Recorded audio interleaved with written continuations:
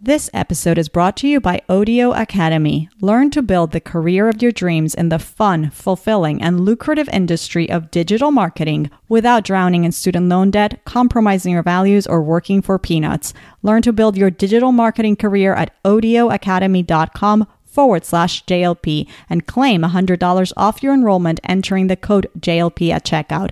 Odeo is ODEO. Check it out at odeoacademy.com/JLP and get $100 off with the code JLP. Jewish Money Matters, episode 286, Ari Schonbrun, Surviving 9/11, Thriving in Life. You're listening to Jewish Money Matters, the podcast where Jewish wisdom and spirituality meet your money and your business. Money is a means to serve God in this world with joy, to build a life that leaves an imprint way beyond our time in this world. I want you to discover the secrets to Jewish wealth, to gain practical and spiritual tools to break free from the shackles of financial worry, to design the joyful, rich life that your soul desires. Welcome to Jewish Money Matters. I'm Yael Trush, and I'm so glad you're here. When I realized that I almost lost my life, which meant that my family was going to lose me, I took a good, hard look at my life, and I realized that God plucked me out of a collapsing, burning building and gave me a second chance. And I took that to heart. And I said, you know what? I'm going to change. You just heard from survivor of the 9/11 terrorist attack, Ari Schonbrun. You're listening to Jewish Money Matters. I'm Yael Trush, your host. Welcome to the show. Of the 662 Cantor Fitzgerald employees on the upper floors in the World Trade Center that day, only 3 survived. My guest today is one of them. Mr. Schonbrun is a renowned inspirational speaker and the author of Miracles and Fate on 78. 78, by the way, refers to the 78th floor of the World Trade Center Tower 1, where he was at the time of the plane hitting it. He's also the host of Whispers and Bricks podcast and the creator of Whispers and Bricks Coaching Academy, focusing on middle management and executive life coaching. Who was Ari Schonbrun before the terrorist attack, and who was he after? The role money played in his life, his upbringing, his relationship with God, balancing financial ambition with the more important pursuits in life. Is it possible? Do we have to have such dramatic experiences to rethink and redesign our lives? This and so much more in this powerful conversation with Ari Schonbrun.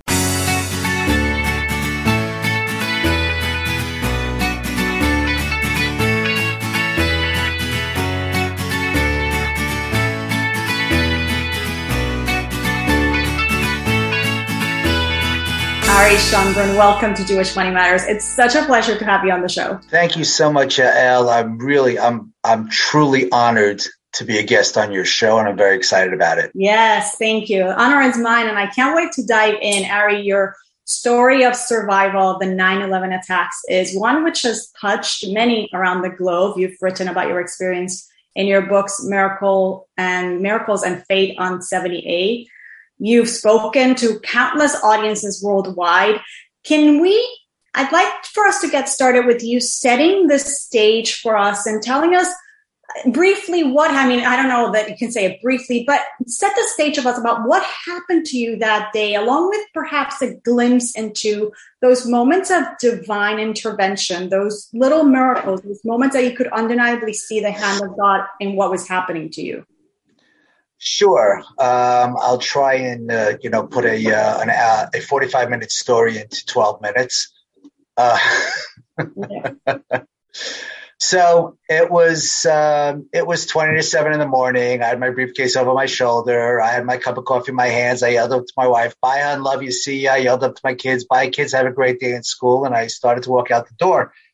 And then my wife yells down to me and she says to me, "Did you do Baruch's book order?" Now, Baruch was my third child, and he was 8 years old at the time. And I learned something important that day. Teachers have a wonderful way of torturing parents. It's called the Scholastic Book Order. Now, by your smile and laughing, I guess you know all about this. There you go. So I said, "No, I didn't." She says, "You're not leaving the house until you do the book order." Now, I'm going to tell you right now that the book order was actually due on Monday, but my son left his pamphlet in school on Friday. And had he brought his pamphlet home on Friday, I would have done the book order with him on Sunday. And on Tuesday at 8 a.m., I would have been sitting at my desk and you would be interviewing somebody else right now because I'd be dead. But because he left his pamphlet in school on Friday, I'm here to tell you my story. Mm-hmm. Talk about the little miracles. Mm-hmm. All right. And I didn't realize it, of course, until I got home that night and we started to replay the whole thing. So I said, no, I didn't. She says, you're not leaving the house till you do the book order. So I put my briefcase down, put my cup of coffee down, walked into my kitchen, proceeded to negotiate with my 8-year-old for the next for the next 20 minutes. I whittled him down to 2 books. I felt pretty good. Interestingly enough, the 2 books that he picked were from a series called Survivor. Wow. All right. I said, man, does God have a sense of humor or what?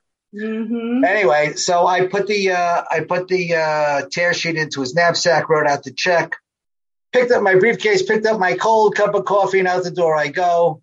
I get to the Trade Center at 20 minutes to 9. Normally I was there at 8 o'clock. My office is on the 101st floor. You couldn't take an elevator all the way up to 101. You had to get an express elevator to 78 and then switch. 78 was a sky lobby, and then you changed it on the sky lobby for another elevator to get up to 101.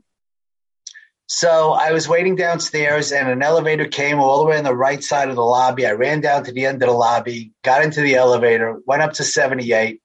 When I got off at 78, I realized that the elevator that I needed to get to my office was all the way on the left side of the sky lobby. So I got off the elevator, hung the left, started walking to that elevator when, as best as I can describe, I was about 8 feet from the bank of elevators that I needed to get to my floor on 101. When, as best as I can describe, there was an explosion. I thought a bomb had gone off in the elevator. The entire building shook. The lights went out, the place filled with smoke, and I was literally thrown off my feet. There were people screaming, fire in the elevator, and I'm thinking to myself, of course there's a fire in the elevator. A bomb just went off in the elevator. That's what I thought. I didn't know. I'm looking around. I'm literally on the floor. I'm looking around. I see an emergency light between 2 banks of elevators. I figured that's probably a good place to go. And I literally crawled to that light because, when there's a lot of smoke, they teach you to stay low to the ground. Well, I'm glad I was paying attention that day in school. So I see a door and I opened it up. It was a security office. Mm-hmm. And I'll never forget, there was this woman security guard who was sitting on the floor with her back to the wall, and she was crying her eyes out. And I leaned over to her and I said, ma'am, calm down. We're going to be okay. We're going to get out of here. And she calmed down a little bit. And then I went further into the office and I saw a guy who was the fire warden for the floor. Now, just for your audience's sake, the Trade Center had on every single floor, they designated as, he was called the quote unquote fire warden. He was the go-to guy in case of an emergency. He had this silly red hat and it said fire warden on it. I knew that because I had the same silly red hat at my desk because I was the fire warden for my floor. So I ran over to the guy. I said, what do we do? Where do we go? The guy looks at me and goes, I don't know. Of course he didn't know. We didn't know. We had no idea what had happened. I walk back outside to see if I can't find a way out. I bump into a coworker of mine. Her name was Virginia DiChiara. She was on the elevator that I was about to get on when that plane hit. And as she described the incident to me, the walls of the elevator collapsed, the ceiling collapsed. There was a cable that snapped in the elevator. It was sparking. The jet fuel came down the sides of the elevator. It was ignited by the sparks, and there was a wall of fire. The doors had started to close, and they jammed open about a foot and a half. There were 3 people in the elevator, Roy Bell, Virginia, and Renee. Renee and Virginia worked with me. Roy Bell worked at a different company. Anyway, Roy Bell was the first one to jump through the fire. He suffered 2nd-degree burns. Virginia jumped out right after him, and she suffered 3rd-degree burns. And Renee ultimately died from her burns, all in a space of like 6, 8, 10 seconds. That was the difference between life and death that day, at least for these 3 people. Virginia looks at me. She says to me, Ari, thank God, please help me. And whatever you do, please don't leave me. Now, let me tell you something. She was a wreck. I mean, her clothes were burned. Her hair was singed. She was a mess. And I looked at her and I said to Virginia, I promise I will not leave you and we will get out of here. Now, the irony about this was she and I were not good friends. She was an internal auditor who had been hired by Cantor the year before, and she almost got me fired. So there was history between you. There was. She almost got me fired. She didn't give me very good marks, and we didn't like each other at all. And there we were. And, I keep thinking back on that scene, and I mean, I did the right thing. Okay. I mean, I could have just bolted, find my own way out and get out and, the heck with you, lady.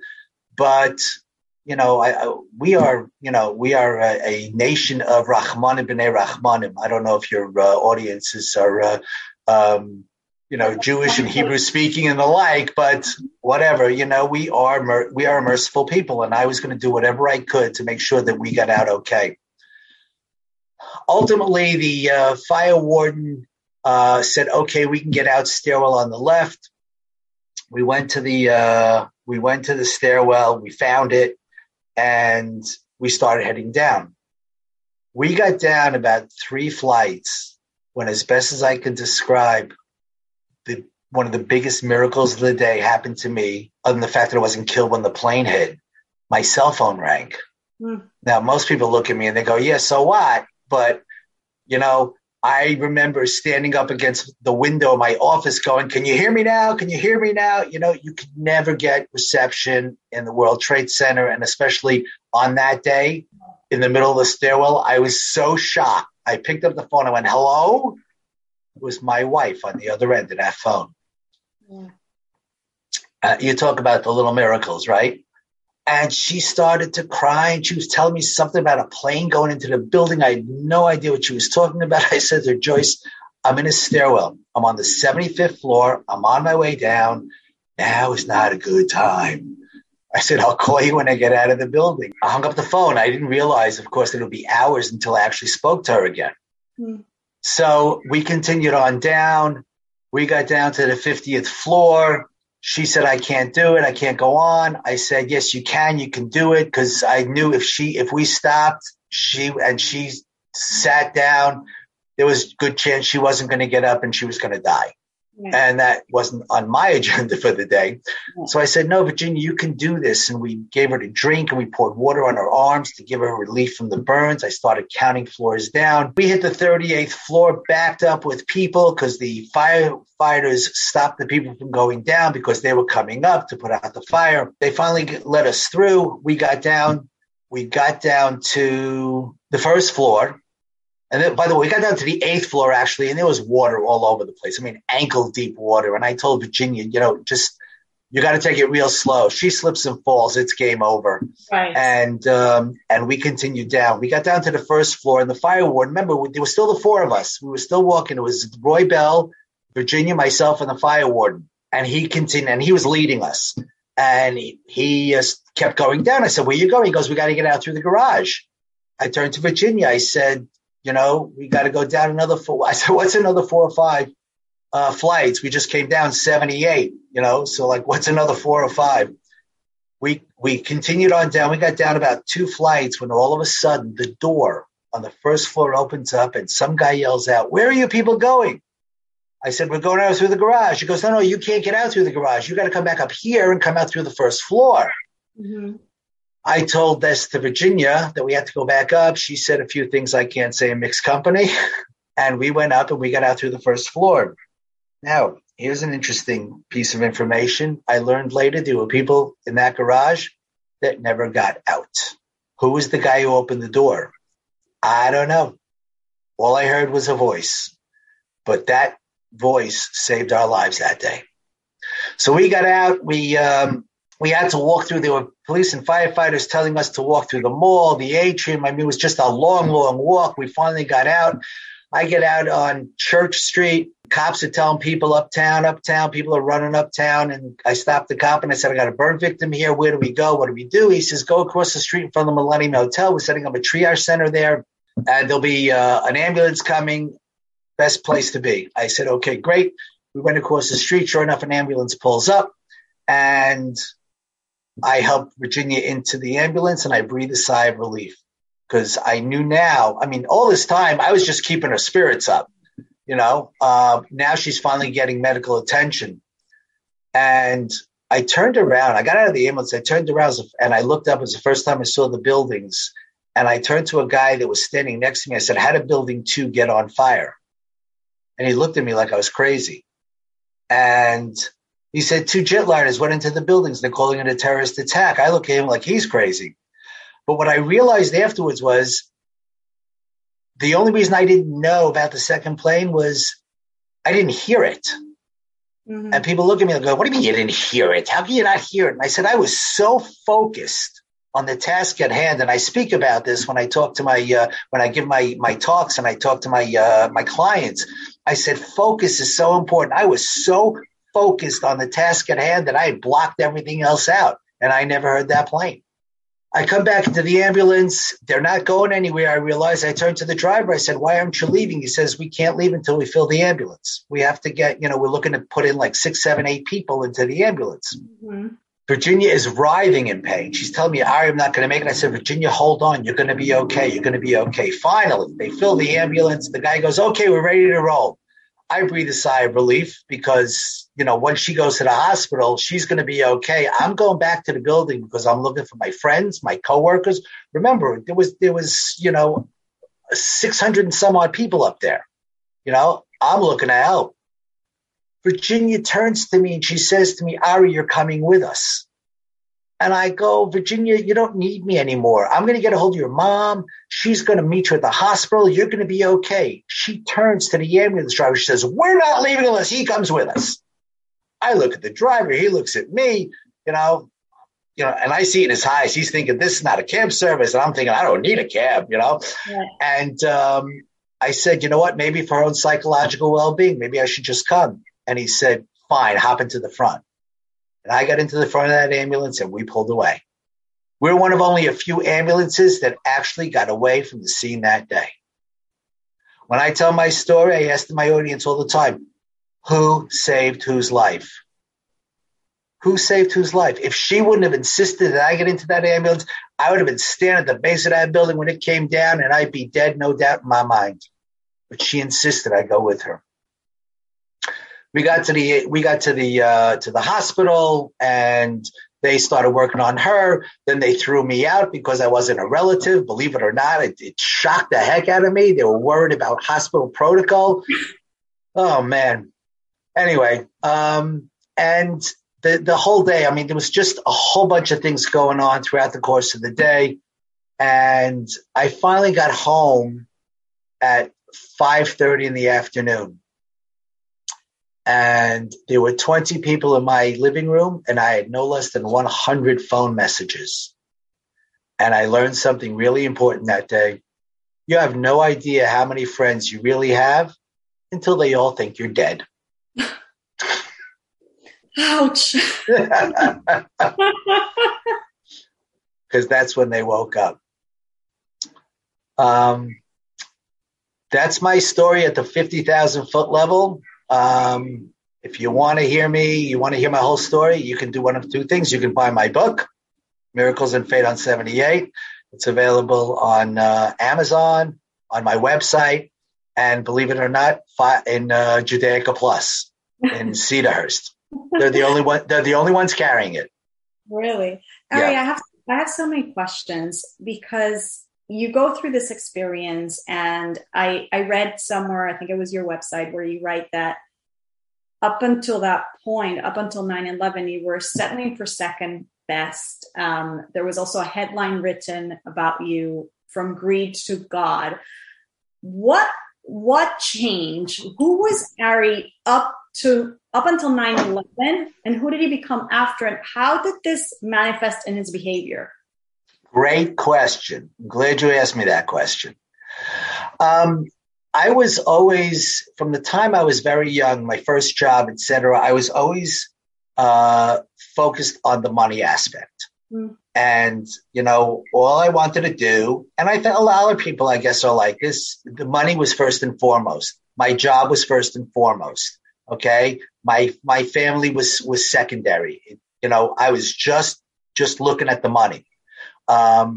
And, I worked with people that were multimillionaires and yet were in the office at 6:37 a.m. And why? Why? And I realized, what it was about? It was about a bigger boat, a bigger car, next vacation, next promotion. This is what life was all about. And I was guilty of the exact same thing until that day. When I realized that I almost lost my life, which meant that my family was going to lose me, I took a good hard look at my life. And I realized that God plucked me out of a collapsing, burning building and gave me a second chance. And I took that to heart. And I said, you know what? I am going to change. The money is not going to be first and foremost. It's going to be the family. My kids are going to be the most important thing. I remember my kids used to say to me, Daddy, can you come on a class trip? We're going to the zoo. And I was like, no, Daddy's got to work. Daddy, can you come to the class play? I have the lead role. No, Daddy's got to work. Mm-hmm. Daddy, can you come to mock trial? It's after school, so it's after work, so you could be there, right? No, Daddy's got to work late. Daddy's got to work. That was always the refrain until that day. And today, Daddy's on the class trips. Daddy's on the school plays. Daddy is wherever his children and now grandchildren need him to be, because that is what is important in life. Everything else is secondary. And I love how you describe that. And I'm hearing you say this, and I'm thinking, we don't always do it consciously, because there is a part that says, well, I'm doing this for the family, right? Daddy's got to work because it's for my family, right? So this ambition could get disguised as my family comes first. I do all of this for the family. It's my love for the family. And yet it isn't, right? And yet there's that realization that we've gone overboard on some level. That you're 100% right. All right. We live in a society today that has more material things than ever in the history of the world.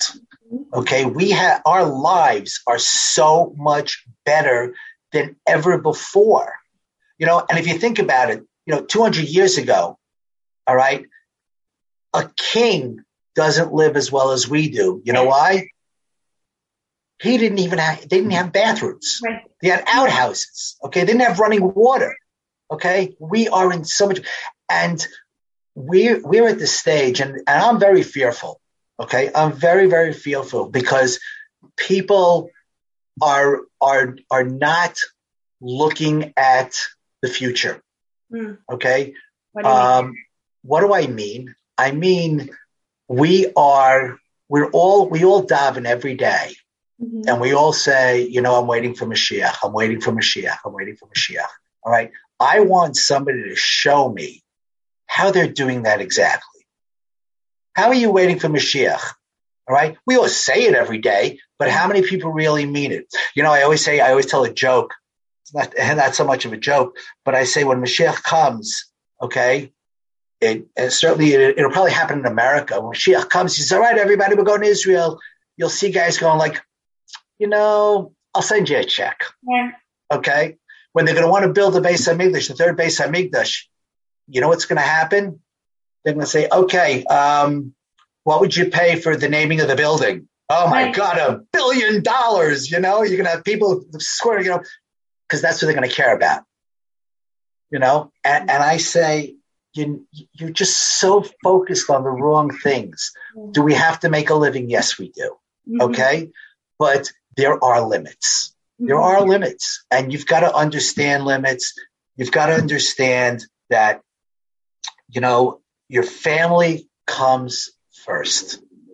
Your family comes first. Yeah. So I'm glad you said that we have to make a living, because I could just hear somebody being a little cynical on the audience and saying, well, that's easy for somebody coming out of Wall Street to say, right, that, but a person like myself, I have to still work. And, even if it's a job that sucks the life out of me, and, I don't know how to really model this. What do we answer to those people? And maybe even like as a coach, I know you coach so many people now, like what are some practical tips to help us really solidify this, right? Really not give it lip service, but actually put it in practice that we are actually thriving. We're not just surviving. We're not just here in this world making a living. We're doing so much more. We're changing the world. We're creating that impact. We're bringing Mashiach, as you said. What could we be doing practically speaking? Well, practically speaking, I always tell people that, you have to learn to compartmentalize. Mm-hmm.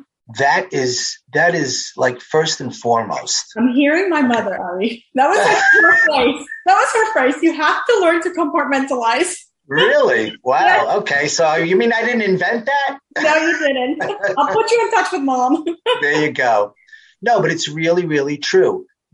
I know so many people, when they're at work, they think they should be home. When they're at home, they think they should be at the beach. When they're at the beach, they think they should be, at the ballpark. When they're at the ballpark, they're always thinking, I should be somewhere else. Yes. You know something? You are where you are because that's where God wants you to be. Okay? So stop thinking that I should be there. I'm here, I should be there. Stop thinking about it. Compartmentalize. When you're at work, fully focused, nothing else. Okay? When you're at home, your family, nothing else should get in the way of that. All right? And whatever state you're in, whatever matzav that you're in, okay, that's where you should be and that's where you should focus. All right? And I want to bring back to that focus, all right? Nothing happens without focus. Nothing happens without focus. All right. If you're not focused, I don't care what it is you're doing, it's not going to happen. All right. And I try and instill this into my clients. And I say, just you need to, whatever the task is, and it doesn't matter if you're writing reports, if you're doing spreadsheets, whatever it is, just be focused. And once the task is over, move on. Now you focus on something else. Right. That is crucial. The other thing that I talk about is teamwork. Mm-hmm. All right. Teamwork is so important. I can't tell you, I managed a lot of people, and in one of my old offices, our CIO and the head of desktop didn't like each other. As a matter of fact, they hated each other. All right. But they kind of both reported into me. Mm-hmm. And I remember, every time I needed something done or wanted something done, nothing was getting done because these two guys weren't talking to each other. They didn't like each other. They didn't trust each other, whatever. And I sat each of them down separately. Mm-hmm. Okay. And I explained to them, you be the bigger person. Okay. We have a job to do. I know you don't like him. All right. But we still have a job to do. And I'm asking you as your manager, I'm asking you, do me a favor. Okay. And I was always doing this. This is always a favor to me. Mm-hmm. Do me a favor. Okay. Just work with him. I'll make it worth your while at the end of the day in some way, shape or form, whatever. But we need to get this job done. And I need the two of you to be talking. And I would tell each of them the same thing. And ultimately, they still didn't like each other, but at least they were working together and we were getting things done. Mm-hmm. People always ask me, how do you get so much done? And I say, you know what? I talk to people. I treat people like human beings. I don't fly off the handle. If somebody makes a mistake, they're not afraid to come and talk to me about the mistake because they know I'm not going to go off on them because I won't. All right. People make mistakes. Now, if it happens, time after time, then they'll ultimately get fired. But at the end of the day, they don't fear me. Mm-hmm. They love me. All right. And you want to be a good boss. All right. Make sure they love you, not fear you. I love that. Yeah. Yeah. So there's a lot of what you're saying that this last point of yours is, getting your ego out of the way oftentimes, right? And being, like you said, that the bigger person, right? kind of like stepping that place of, well, it's all about me. Well, there's something to be done, right? There's a mission that we're here all to achieve. And let's set aside our personal kind of like, I guess, our ego. That would be the word. Correct. Right? Yeah. 100%. For the sake of the bigger picture, what needs to get done. You also said something very interesting. You said that God wants you to be in that place, wherever you are, right? We're talking about focus. That's where you need to be. And I want you to perhaps delve into that a little bit more, because bringing God into the picture very often doesn't happen. And you've alluded to it. And I guess maybe my question is, can somebody gain this perspective and these skills if they don't believe that there's something higher than them that wants them to be here, that wants them to succeed, that wants them to thrive, and they allow that to have that in their lives? Can we do all this without God in our lives? Okay. So I come across all kinds of people, religious people, whatever the religion is. Right. I come across atheists. I come across the spectrum. Okay. Whether it's Muslim, Christian, Jew, whether it's, Orthodox, conservative, reform, whatever it is. Okay. At the end of the day, somebody once said to me,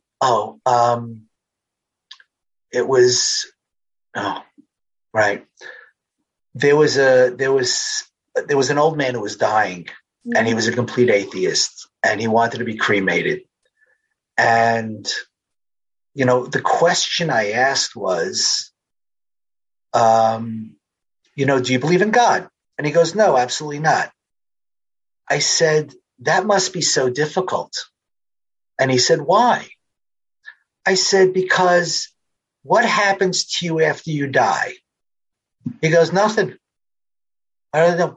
I said, so you're going to spend, 80 years or 90 years on this earth, okay, doing whatever it is that you're doing, and with no consequence, with nothing. I mean, that has to be the saddest thing I've ever heard. That you're going to spend 90 years doing I don't know what, and for what purpose? Mm-hmm. You have to have a purpose. People can't survive without a purpose. All right, you go crazy if you don't have a purpose. You go crazy. So I think that at the end of the day, more people than not do believe in God or a higher power. Okay. And they call it different things, whether they call it Allah, whether they call it, God, whether they call, whatever it is, whatever they call it, right?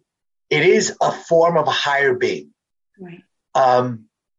And when I talk about, you are where you are because that is where God wants you to be. All right. I'll give you specifics, which, people are going to hate me for this, but I don't really care.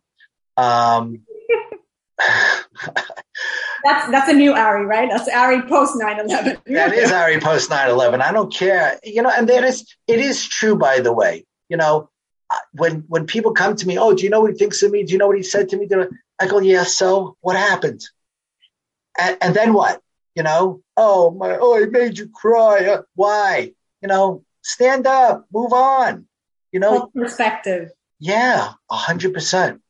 And when you talk about perspective, so, there were people that were in the Trade Center that day that never should have been there. And there were people that should have been there that weren't there. Okay. And only God can do that. I tell people, 9/11, all right, there were, close to 3,000 people that died. They call it died. I call it murdered. Right. All right. There were close to 3,000 people that were murdered on that day.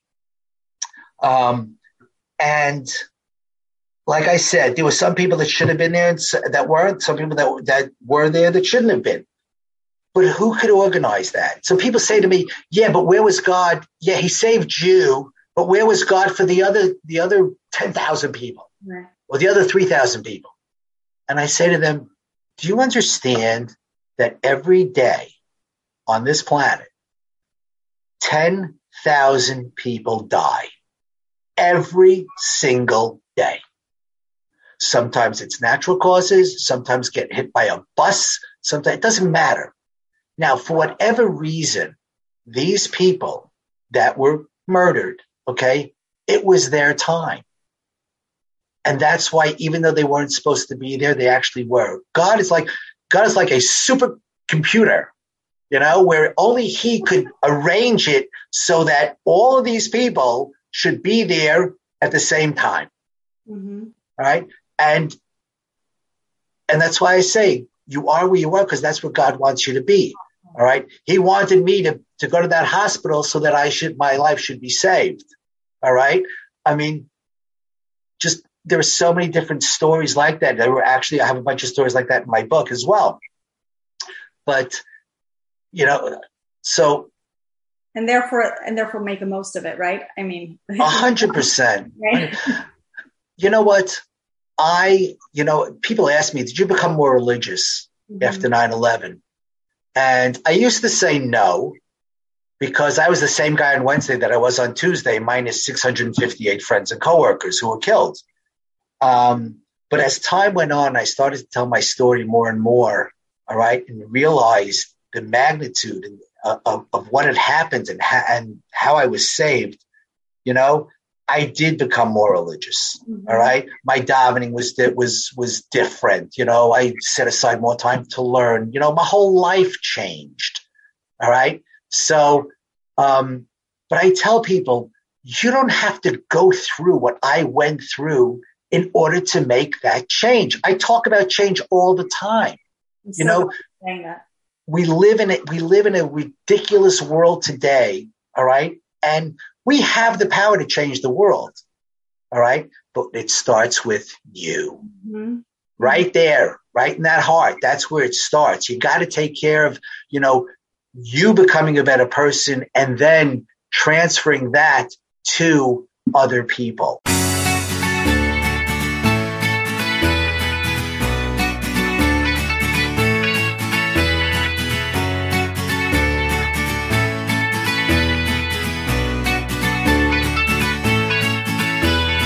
Are you looking for a career path that is flexible, satisfying, and well-paying? Do you have a knack for psychology, you're good with words, and you're fearless when it comes to tech? Digital marketing sounds cool? It is. And guess what? You can learn to build a digital marketing career without studying for 4 years, compromising on your values, or working for peanuts. Odeo Academy is the professional and comprehensive way for uber smart creative women to move into the fun, fulfilling, and lucrative industry of digital marketing without going to college, drowning in debt, or leaving your home. Check it out at odeoacademy.com/JLP and be sure to use the code JLP at checkout to claim $100 off. But hurry, the next cohort at Odeo Academy starts November 6th. Odeo is ODEO. Head over to odeoacademy.com/JLP and enter the code JLP at checkout to receive $100 off your enrollment.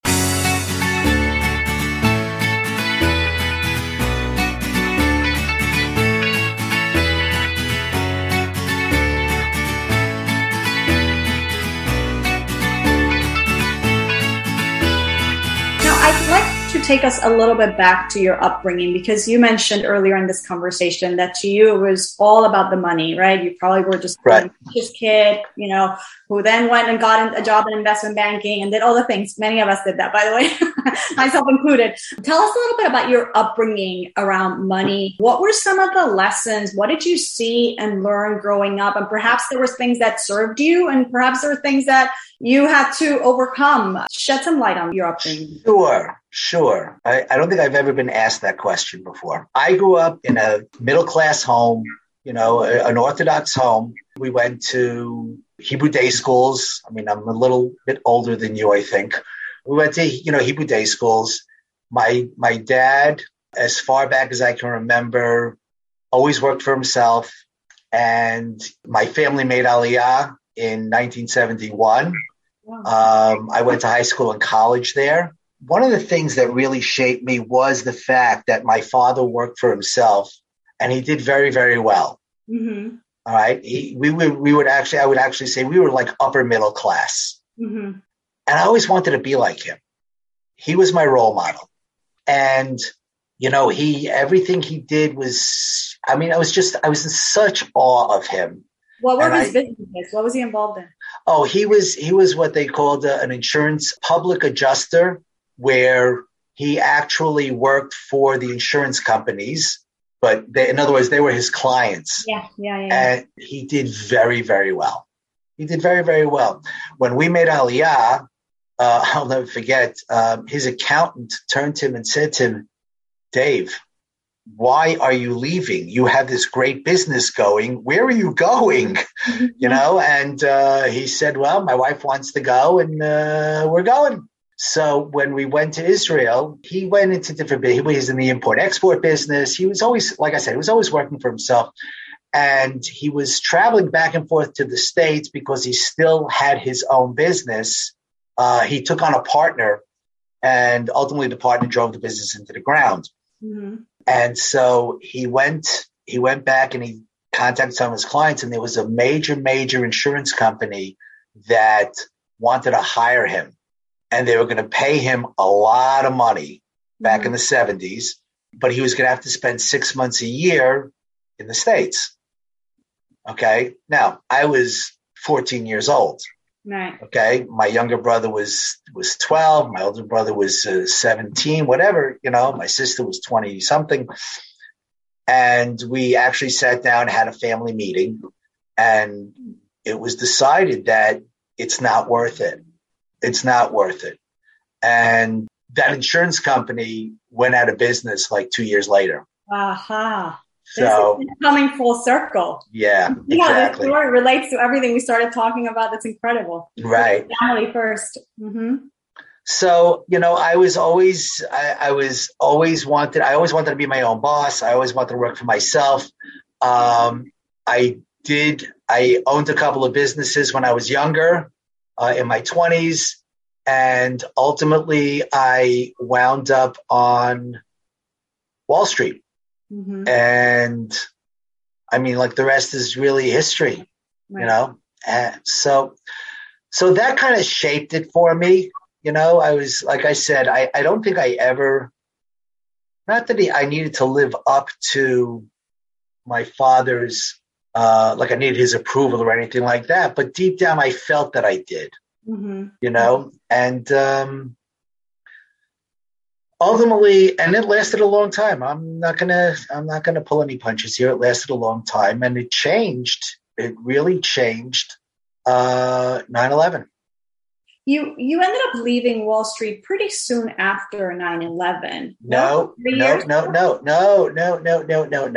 Oh. I left Wall Street 5 years ago.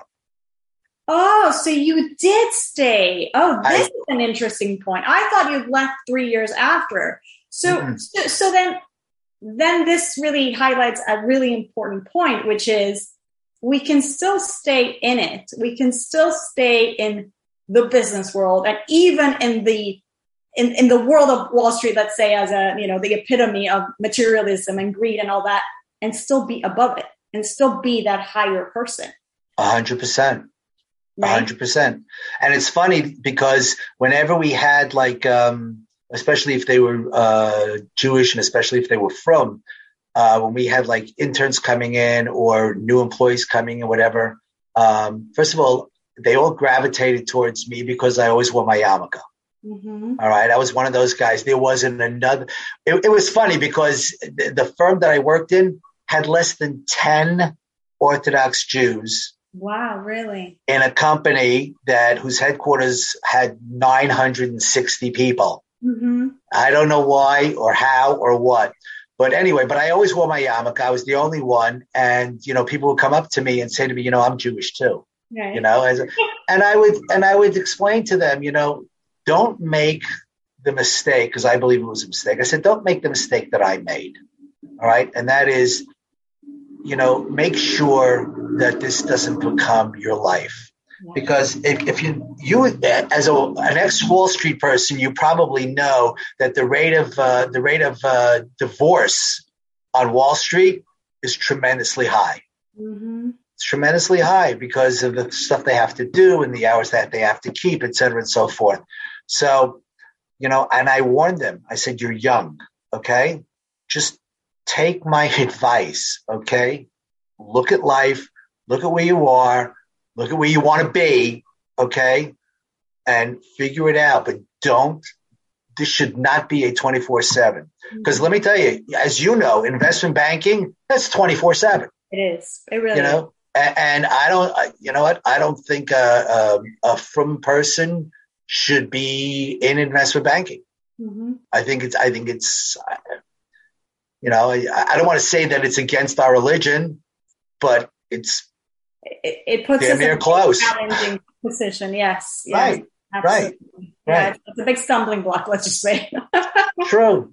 But on the other hand, we do know that Judaism gives us those tools to stay above it and really, pursue the materialistic pursuit can be done, but on a much higher level with an elevated perspective, meaning kept within perspective.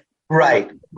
Yeah. And the other thing that's really, really important is charity. Yeah. Charity. We had a guy who worked for us who 1 year he gave $100,000 to an organization. Okay. And my boss, and he was in our group, right? My boss calls me over because I was like on the admin side at this point. He calls me up and he's coming to my office and he said, I want you to find out if this is legit. I go, what is it? He goes, this guy's getting like a $1 million bonus. And he wants to give $100,000 to this organization, whatever. I want to make sure they're not drug dealers, they're not smugglers, they're not this, they're not that. I said, okay, I'll check it out. It turns out the guy was a frum guy. It also turns out he was giving it to one of the rabbinic dynasties, So I laughed, and I went back to my boss, who was an Irish Catholic, and I said, this is 100% legit, whatever. This is pretty kosher.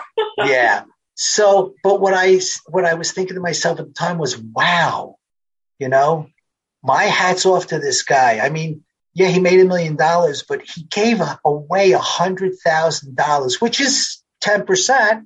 So he tithed, which is fine, right? But how many required to do? but how many people would give $100,000 to charity? Right. And what I heard somebody said one time, I always talk about this on the show. I heard a philanthropist say, somebody asked them, like, how did you come to this point where you gave $1 million or whatever amount it was? Right. Something really powerful. He says, I want you to know that you don't come to become a giver of $1 million if you haven't given the first 10, the first 100, the first 1,000, the first 100,000. That's how you build up to that. Wow. You've never been giving your 10%. You don't just overnight become that guy who gives $100,000 out of his $1 million bonus. That's awesome. I got to write that down. Yeah. All right. Ari, this has been amazing. Why don't you tell us a little bit about your podcast, Whispers and Bricks? And obviously you also coach, and I think that's Whispers and Bricks Academy. Tell us a little bit about those projects. Okay. So Whispers and Bricks, my main business was public speaking. I was a motivational speaker. And I became a motivational speaker, obviously, after 9/11. And it happened by accident, by the way. Accident. That's another story. We'll leave that for another episode. And after I left Wall Street, and then it was going even better, right? Because I had more time to devote to it, et cetera. And then the pandemic hit. And my business went to zero. Right. Because there was no more conferences, there's no more live events, there's nothing. My business went to zero. And I go, I got to do something else. Right. And I was approached by a woman who I had met a few years before that. She was a survivor of the Boston Marathon bombing. And she lost a leg. She wasn't a runner. She was in the audience, spectator, and she happened to be standing 6 feet from the garbage can that blew up. Anyway, she has an amazing story. And we met, we talked, and then a while later she calls me up. And she says to me, I just started a podcast and I'd love to interview you. Can we do that? I went, sure.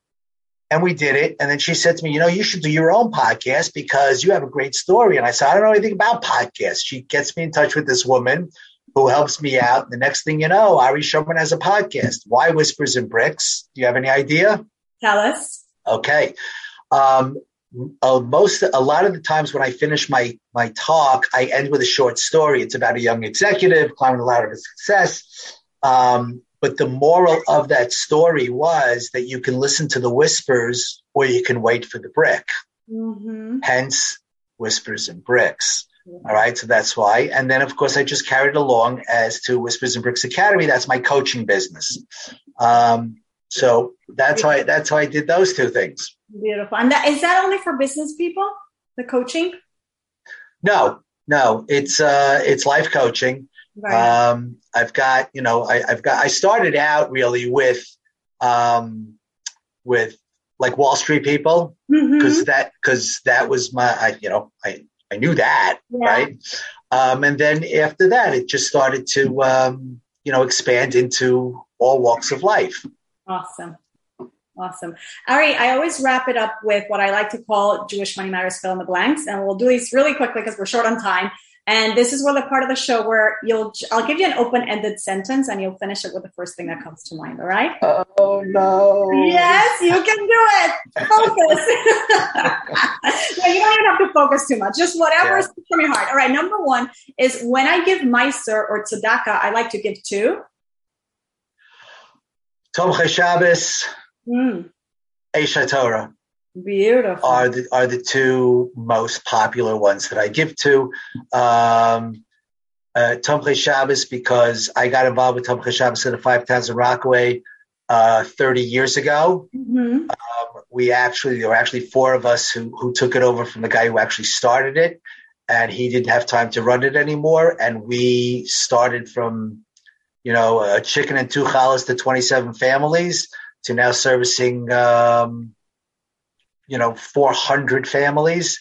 Wow. And it was amazing. So that's one of my babies.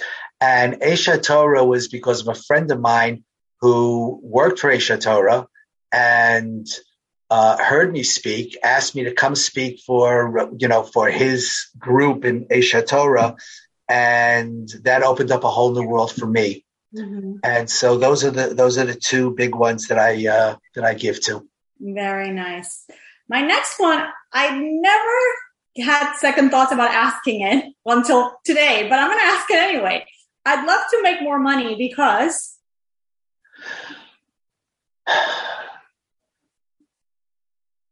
You see why I was having a second thought? Yeah. I'd love to make more money because, and I hope you're sitting down for this one, because it would just allow me to give more tzedakah. Yeah. That's the only reason. I mean, everything else, look, Baruch Hashem, 4 out of 5 of my kids are married. They're all doing fine. Baruch Hashem, poo. My youngest is in Israel right now. He's in Tomo. He just graduated high school. He was a late in life baby, but that's for another episode. I know I got a lot of episodes in me. So I know that they're taken care of, and I know that, if I could, I'm always jealous. Oh, right? Tell me about what? I'm jealous of people who can afford to give the kind of money that they give, because I know I can't. I'm limited, and I say, you know what? If God would only, if I could only make more money, how much more money can I give away? Mm-hmm. That's what I'm always thinking about. How much more money can I give away? Mm-hmm. Can I tell you a trick we do, my husband and I? We sit at the end of Elul before Rosh Hashanah, and we say, how much tzedakah do we want to give? What is that number that we're telling God, this is what we're committing to, this is what we're giving? Because then he has to give us in kind, because now we made a deal, because it's all for you, right? So you got to give me that. Very good. 90%, right? At least. Very good. Yeah, I like that. Something I wish I'd learned about money growing up is how evil it could be. Do you think is it the money, or is it how we relate with it? Yesh lo mana v'tza masayim. Okay? It is, yes, you can do a lot of good with it, right. But unfortunately, there is more evil being done with money than there is good. Right. And it's sad. Right, but it's us. Is us the one who wants 100, who wants 200? It's on us. The onus is on us. Yes and no. I think when God commanded Moshe to command the people to give the machzis hashekel, and he couldn't understand what it looked like, so God showed him a machzis hashekel of fire. Mm-hmm. The question is why? Why fire? Could have just showed him a coin. Why fire?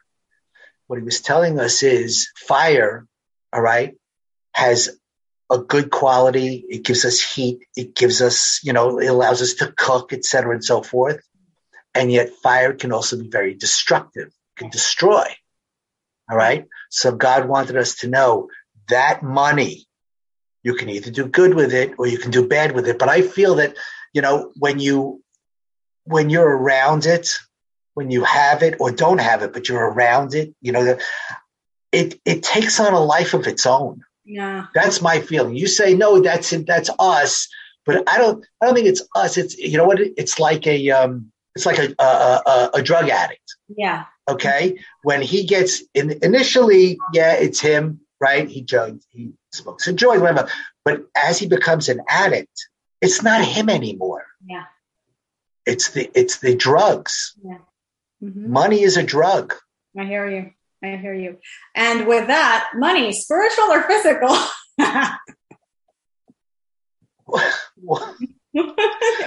Which one is it? What do you think? Is it both? Is it one or the other? Is money spiritual or physical? Mm-hmm.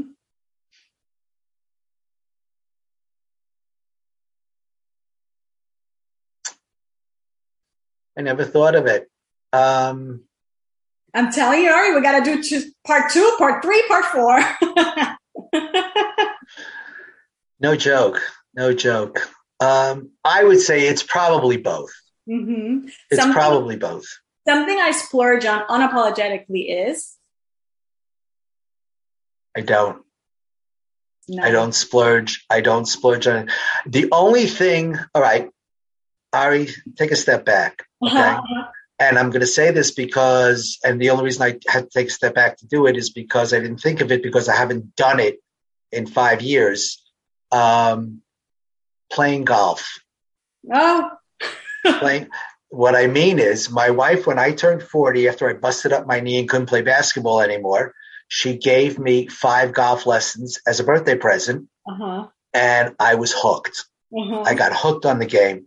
And so I went out and I bought golf clubs and, a bag and, and I played a lot. And especially when you're on Wall Street, that was one of the other reasons why I wanted to play was because, if you play golf, you're in, right? It just is. The club. So, mm-hmm. Yeah. So, and it was the only thing that you can tell your boss where you can take a day off. All right. That where they'll actually support you taking the day off. Boss, I got to take out the client XYZ. We're going to play golf. Oh, you're going to play golf? Here, give him a dozen balls and give him gloves and give him this and give him that, and go. And imagine if I wanted to say to my boss, listen, boss, I need to take the day off because I'm going with XYZ to the beach. I'm no, you're not. To Puerto Rico. Sorry. Yeah, no, you're not, So I played up until 5 years ago. 5 years ago, I stopped playing. I left Wall Street. So I was busy building my business and doing it. So I left golf totally behind. And now, because I'll tell you, it was a taiva. It really was. For me, it was a taiva. I played every possible moment that I could. I used to get up. I used to play with a friend of mine every Sunday morning. Mm-hmm. And I would get up in the summertime. I would get up at like 4:30 in the morning. I would daven nates. I daven vasikin. Not even nates. I daven vasikin. All right. Because I never did anything before I davened. No matter what it was, I never did anything before I davened. I always davened first and everything else comes later. And by 6 a.m., my friend and I were out on the golf course. We played 9 holes. So I was home by 9:30 and then I had the rest of the day. Mm-hmm. So my wife didn't care because I was home when I needed to be. Right. All right. There you go. And as we talked about, where are you? How do you compartmentalize? Well, you know what? You make it work. Yeah. Yeah. Today, I'm most grateful for my children and grandchildren. They are just so amazing. They really are. When I think about my kids, I say, I am the luckiest man on the face of the earth. Beautiful. And finally, I'm Ari Schonbrun, and I believe Jewish money matters because Jewish money matters. You're talking about the podcast? What? Yes. The podcast is very important in people's lives. Yes. Jewish money matters. You can interpret it as whatever you want. Jewish money matters because you can do so much good with it. Yes. But you have to focus on doing the good. Yes. Don't get sucked in. Mm-hmm. Spoken by the only Ari Schonbrun. Thank you so much, Ari. Where can we find you? Where can we connect with you? Oh, I have 2 websites. Mm-hmm. Ari at arishonbrun.com mm-hmm. and whispersandbricks.com. Whispers and Bricks are all about my podcast. And Ari at Ari Schonbrun is all about my speaking business and my coaching business. Excellent. We'll be sure to put that in the show notes and go follow you there. Anybody who wants to hear more should definitely subscribe to your podcast. Very highly rated on iTunes. Congratulations. Oh, by the way, you can catch me on Facebook, LinkedIn, Twitter, although I don't really tweet and I don't do Instagram. But Facebook and LinkedIn, you can catch me. Excellent. We'll all connect with you there. Ari, thank you so much. Thank you very much. I appreciate you having me on as a guest. It was a lot of fun. It was great. You're a terrific hostess. And, let's do this again sometime in the future. I would love it. And perhaps I can get you on my podcast. I would love to. Of course. Awesome. We'll make it happen. All right. Ari, thank you so much. Seriously. Let's be in touch and let's make that happen, okay? Great. Thank you so much, Ari. All right. Take care. Take care. Bye. Bye. Thanks to Ari Schonbrun for stopping by. You can find him at arishonbrun.com or on LinkedIn and Facebook at Ari Schonbrun. You can also check out his podcast, Whispers and Bricks, on Apple Podcasts or wherever you're listening to this podcast. And speaking of podcasts, be sure to leave a review and rating. Huge thanks to everyone who's taken a minute to do that. I will continue to pick a reviewer of the week every Friday and gift you a 20-minute money session with me. All you have to do is scroll down the ratings and review section on Apple Podcasts. Once you're in the Apple Podcast page for the show, you just scroll down to ratings and review. You'll see it there. You'll leave a review. Chances are you will get picked and, you'll be helping out the show a lot. As always, I will be taking your questions this Friday, so send them in via email, yael@yaeltrush.com, DM on Instagram @yaeltrush, or you can WhatsApp the number 832-317-6778. I will see you here Friday. Have a great week.